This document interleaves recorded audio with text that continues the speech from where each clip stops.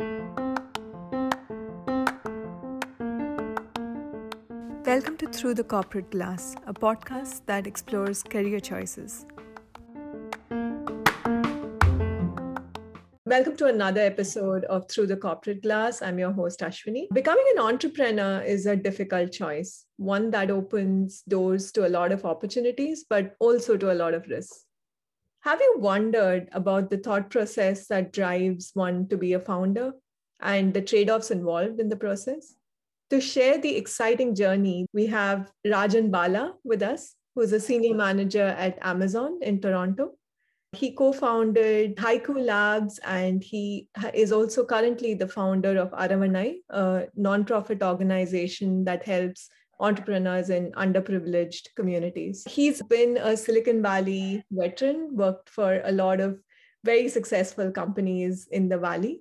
I've known Rajan to be an extremely energetic and compassionate person who's always looking for ways to improve the world around him. Welcome to our podcast, Rajan, and thank you so much for making time for us. Oh, wow. That's a big introduction. Thank you, Ashwini. Extremely well deserved too. I'm going to start by trying to understand your motivation behind co-founding Haiku Labs. I know you were on a very successful career path in a big company at the point that you made this decision. Could you walk us through your decision tree and how you took the leap of faith? Absolutely. Growing up, I'm a curious kid in the family. I like to go open apart things and try to reassemble things and build things myself. And when I was in university, I had similar entrepreneurial aspirations. Wherever I have an opportunity, I look at what are the problems that exist. How can I solve it? I would put down a bucket list of things that I would want to go build. There were cases where I would partner with students from my class with ideas and see, hey, can we go build this? As an example, this is way before IoT is a thing. I used something known as the X10 technology. It's like the Zigbee of back then, where you can talk to devices and sensors through your AC line. I was prototyping a smart home using these X10 sensors and X10 modules connecting to like smart bulbs, garage door openers, and then communicate with them through instant messenger.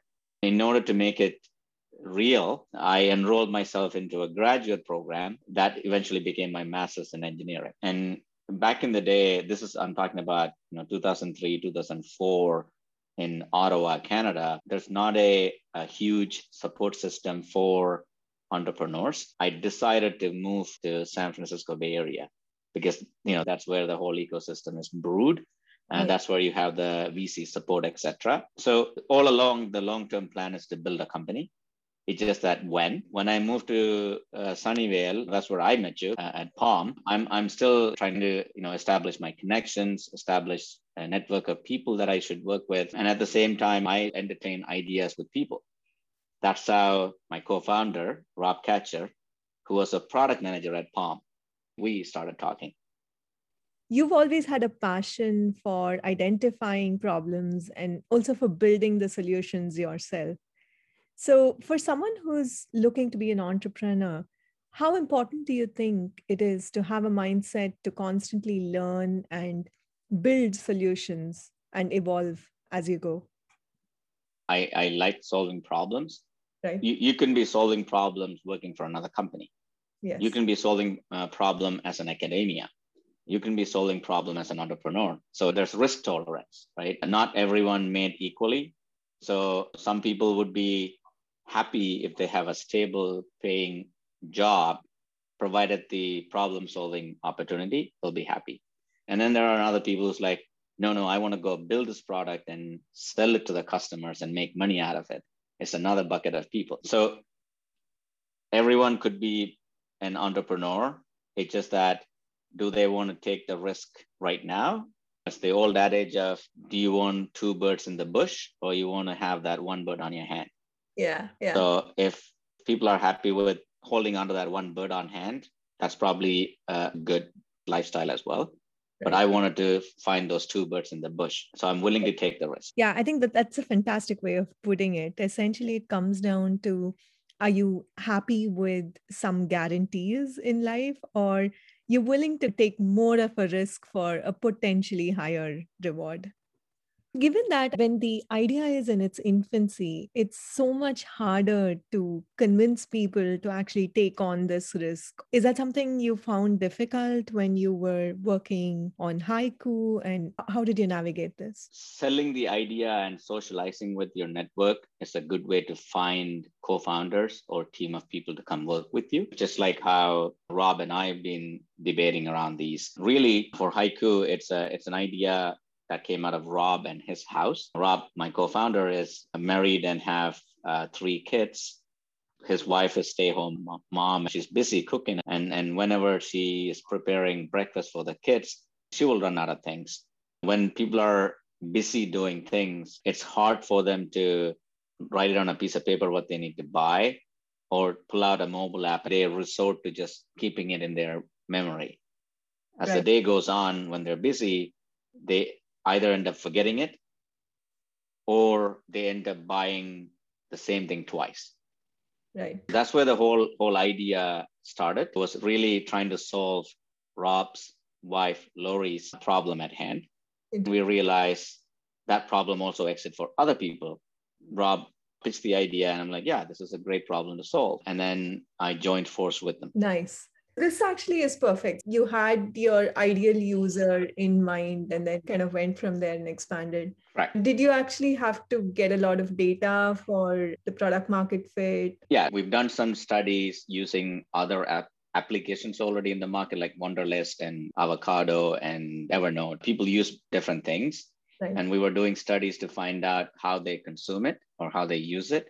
What we found is all of us who use smartphones are consumers. People have difficulty picking up the phone, unlock it, open the app, and then type what they need. Let's say if you and someone need to keep exchanging messages back and forth, typing a bunch of stuff, at some point you would resort to picking up the phone and talking to them.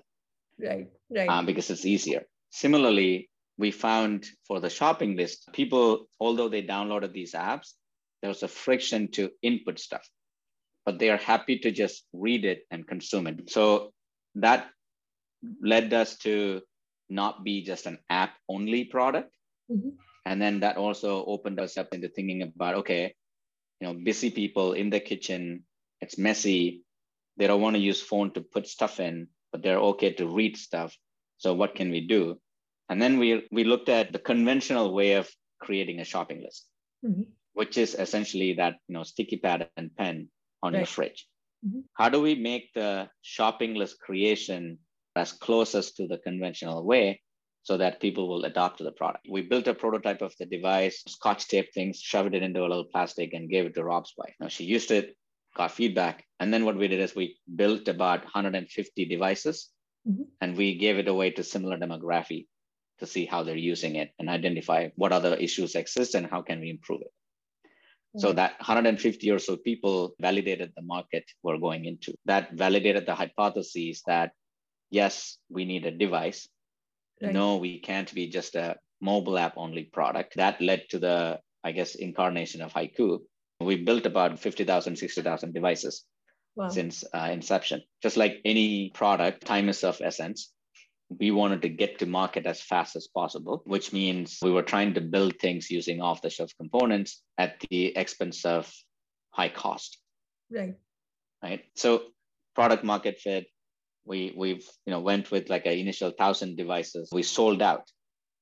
We were on the Today Show, like the breakfast series, where they showcased Haiku for like a good maybe 10 seconds or 15 seconds on our launch. Yeah. That made all of our devices sold out by like end of the day. Nice. So that's another validation that people have this problem and they wanted a solution. It looks like you did some level of incremental product market fitting as well. And when it came to raising money, because considering you had a hardware device in picture, you would need investment. Do you think there's a metric that VCs go by for a product market fit? Raising capital is difficult. Yeah. Especially for a consumer product, especially for a consumer product that is hardware. Right. The most difficult part is to get connected with a first VC. The very first venture capitalist connection is the hardest. And once you get through that and establish a term sheet, then it becomes slightly easier to get the second ones, like the follow-on ones. And this is where I would recommend entrepreneurs to go work with a incubator or an accelerator. Incubators like Hacker Dojo or Y Combinators of the world. The more you go take part in those, one, they will expose you to investors. Some investors look through only these accelerators to invest. So for us, Rob invested his own money. We got some friends and family investment. And then eventually we got connected to Jerry Yang of Yahoo, Morado Ventures, through one of the incubators that we were. They gave us the first check. We got about, I think, $750K check, seed fund.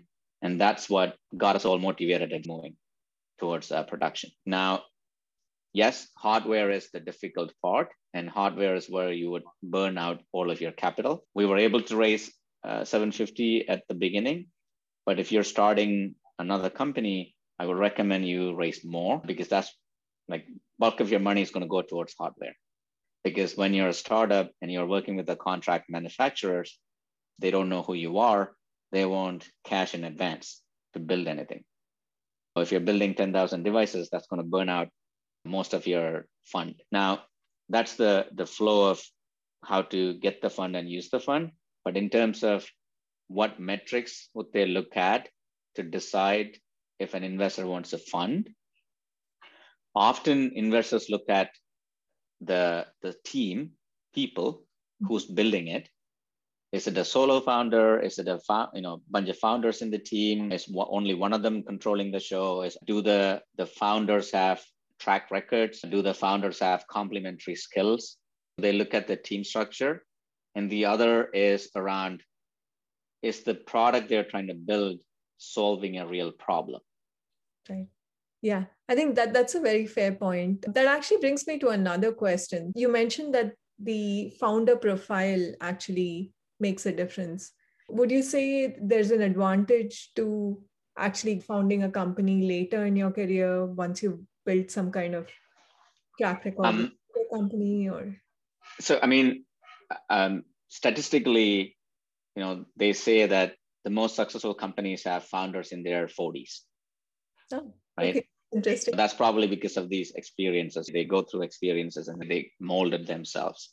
Yeah. But then at the same time, I've seen successful startups where people had no prior experience. And there are cases where people have, started their career, either they worked for a couple of years or 3 years and then they founded. For example, Instacart founders, they're in the 30s when they founded it. And similarly, PagerDuty, the founders worked for a few years in their industry and then they founded it. While the experience helps, it's also about, do you have what it takes to build a company? And do you have that persistence to keep going with it? What would you say is the most challenging part of the entrepreneur journey? Is it raising money or is it convincing people? It's raising funds is hard. Like I said, first one is difficult. And then even the next, it's going to be difficult. You have to convince people and sell the idea and they have to believe in it. So we struggled raising money. The other is more around convincing people to come and work for you at the lowest salary possible. Yes. Right? Silicon Valley is competitive. I still remember when I first joined Palm, next couple of days, I started getting emails through LinkedIn about other possible opportunities. Right. And then people jump around companies every year for a 10% increase. Right. Now, in that market, trying to hire an engineer or a leader for the lowest possible salary is difficult. But we did find a lot of great talent. Our team was built up to about 10, 11 people at some point. And they're all like enthusiasts around startups and want to build something. There are some people who wants to do startup, and it's easier to get those people provided you're able to sell the idea and it's compelling. Yeah. And actually, it's equally important for the startup to find a really good core team. So, how did you Yes, identify the right engineers? absolutely. That's a great question. I try to see if there's a way we can replicate that, but it's difficult to do it at scale. So what we've done for the startup is we took an approach of try before you buy type of model, where we would do a full interview loop, just like any corporate structure is. And then what we often do is before we extend an offer, we would say, hey, here's an SDK. If it's a software backend guy, we're like, here's an SDK for our backend stuff. Can you go build this? And say, okay, over the next 3 to 4 weeks, you go build this feature and you have access to us. You have access to documentation, engage with us, and then come back to us before the next 3, 4 weeks with your solution. And then we'll go from there. They're incentivized to do the work through cash for the time. And then if they're super passionate about what we are doing, chances are they're going to deliver on what we asked and some more. A great example is we hired our first architect, was a hardware engineer, holds computer science degree as well. He's the guy holds about 40 something patents from Oracle. We asked him, because he's a hardware guy, we asked him, hey, can you go design a barcode scanner? Because we're buying off the shelf scanner for like $23 a pop. And we wanted to cut down that cost significantly by developing in-house. We asked him to build a module, but he built the whole full vertical stack and came to us like a week ahead and said, hey, look what I built. Wow. So that resulted in a solid hire. Since then, we've been just religiously doing that for every single hire we hired. The thing that we talk about internally between Rob and I is that, hey, the first 10 hires you make can either make or break your startup. That's actually an excellent way of doing it. And I really like the way you put it. Try before you buy. It kind of works both ways, right? For both startup as well as for the person joining. Before I move on to the next chapter of your life, I also want to ask you, what was the significant upside of Haiku or in general of the entrepreneurial journey? Absolutely. So significant upside. Ideally, it would have been a lot of money in my account or maybe a yacht in Mexico, but that ideal state didn't happen. Sure. However, there are a lot of outcomes out of this startup, meaning when I used to work at Palm or HP or BlackBerry, you're actually focusing on a narrow, sliver of a product or a problem space. And there's always somebody above you to guide you or delegate tasks to be done. Whereas in the startup world, it's all on your hand to make it either successful or a failure. So that means you have to fill all the gaps. You have to wear all multiple different hats. Right. And by doing that, you're learning a lot. For example, I never dealt with running a customer service operations team before, but we were in the necessity to build one. Right. Working for Palm, we go to manufacturing sites to support, but I never had to deal with writing a PO, writing a master service agreement, negotiating prices, dealing with suppliers and trying to figure out the lead time, having to deal with plastic manufacturer for tooling and stuff. So all that stuff, it's done by some other department for us, for smartphone companies or bigger corporations. You only go there to provide support for the space that you own, basically bootloaders. But in the startup case, I had to deal with all of them. There's a lot of involvement and a lot of learning. That's something different. Yeah. And at the same time, I have to be frugal. When you work for a corporation, you get put on a plane. You don't have to worry about money. Yeah. You get to go stay in a 5-star hotel.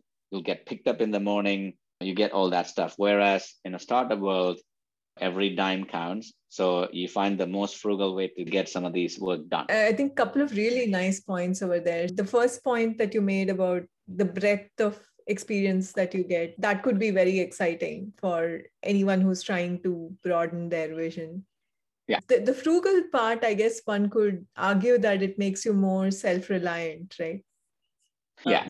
I mean, just because an investor gives you money doesn't mean we should be spending it. We should be spending it wisely. As an entrepreneur, if you're co-founder with the larger equity stake, you're in the shoes of having to make sure that your team is with you. And there are people who come and work for you, doesn't get, 20%, 30% of the company. They get smaller equity stake. That means you have to pay them higher. And in order to pay them higher, you need to be cutting back on your own salary. Right. And also to figure out how you can be frugal on other things, optimize for execution. Just because Jerry gave us $750K on a check doesn't mean I can just go, a shopping spree. Right. Right. So let me come to the organization you founded called Aravanai. Could you tell us a little bit about the organization? Absolutely. So the organization is just an extension from what I was part of back in Bay Area. There's a bunch of technology veterans, longtime community members in the Bay Area who wanted to make an impact. Most of them are from northeast of Sri Lanka, where it went through a war, and they were trying to help make those people in need independent. The goal was, instead of giving them fish, teach them how to fish, to make them financially independent for a long term. We were part of that team. We're helping what we call the 3 pillars. We call it the E-Cube. The 3 pillars that we focus on are education, entrepreneurship, and employment. Drive initiatives that fosters all these 3 pillars. As a result, there's a local capacity being built. I've been part of that organization for the last 15 years.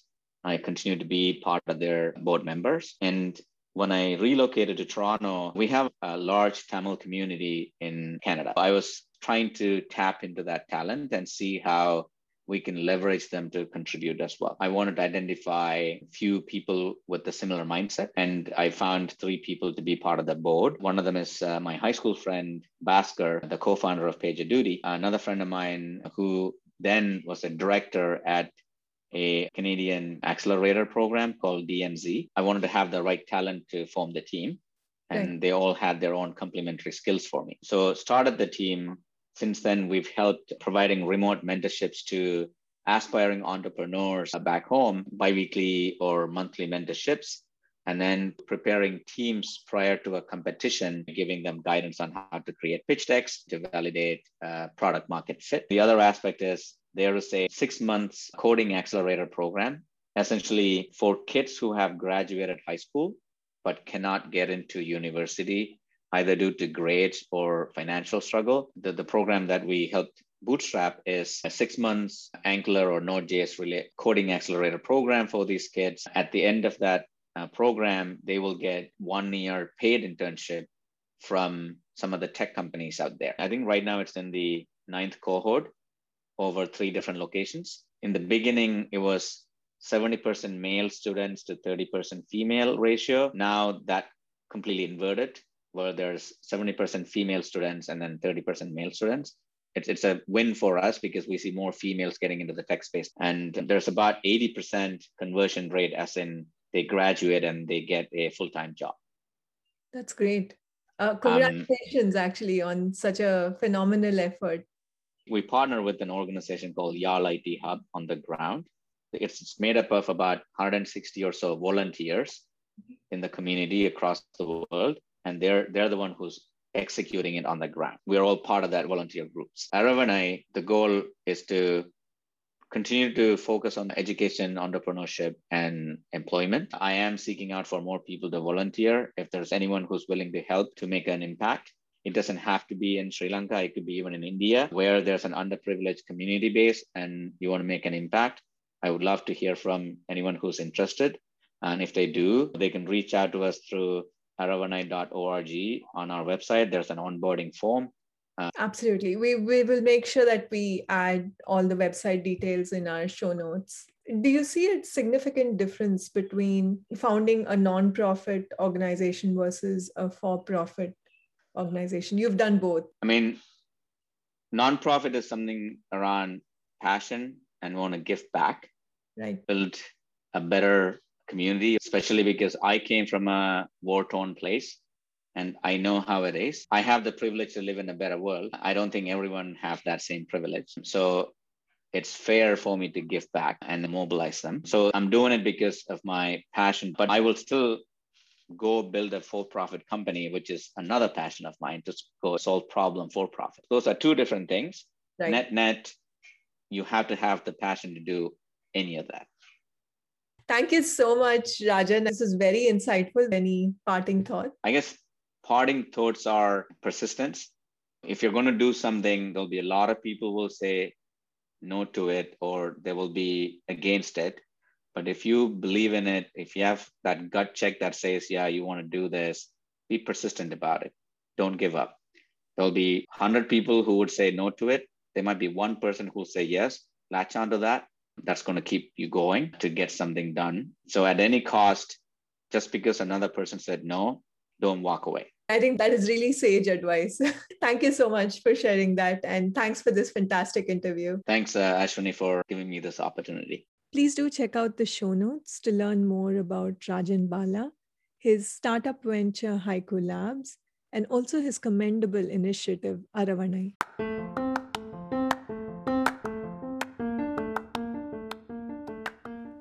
Thank you for listening to our podcast. Do send us your feedback at throughthecorporateclass.com and follow us on Twitter at corporateglass.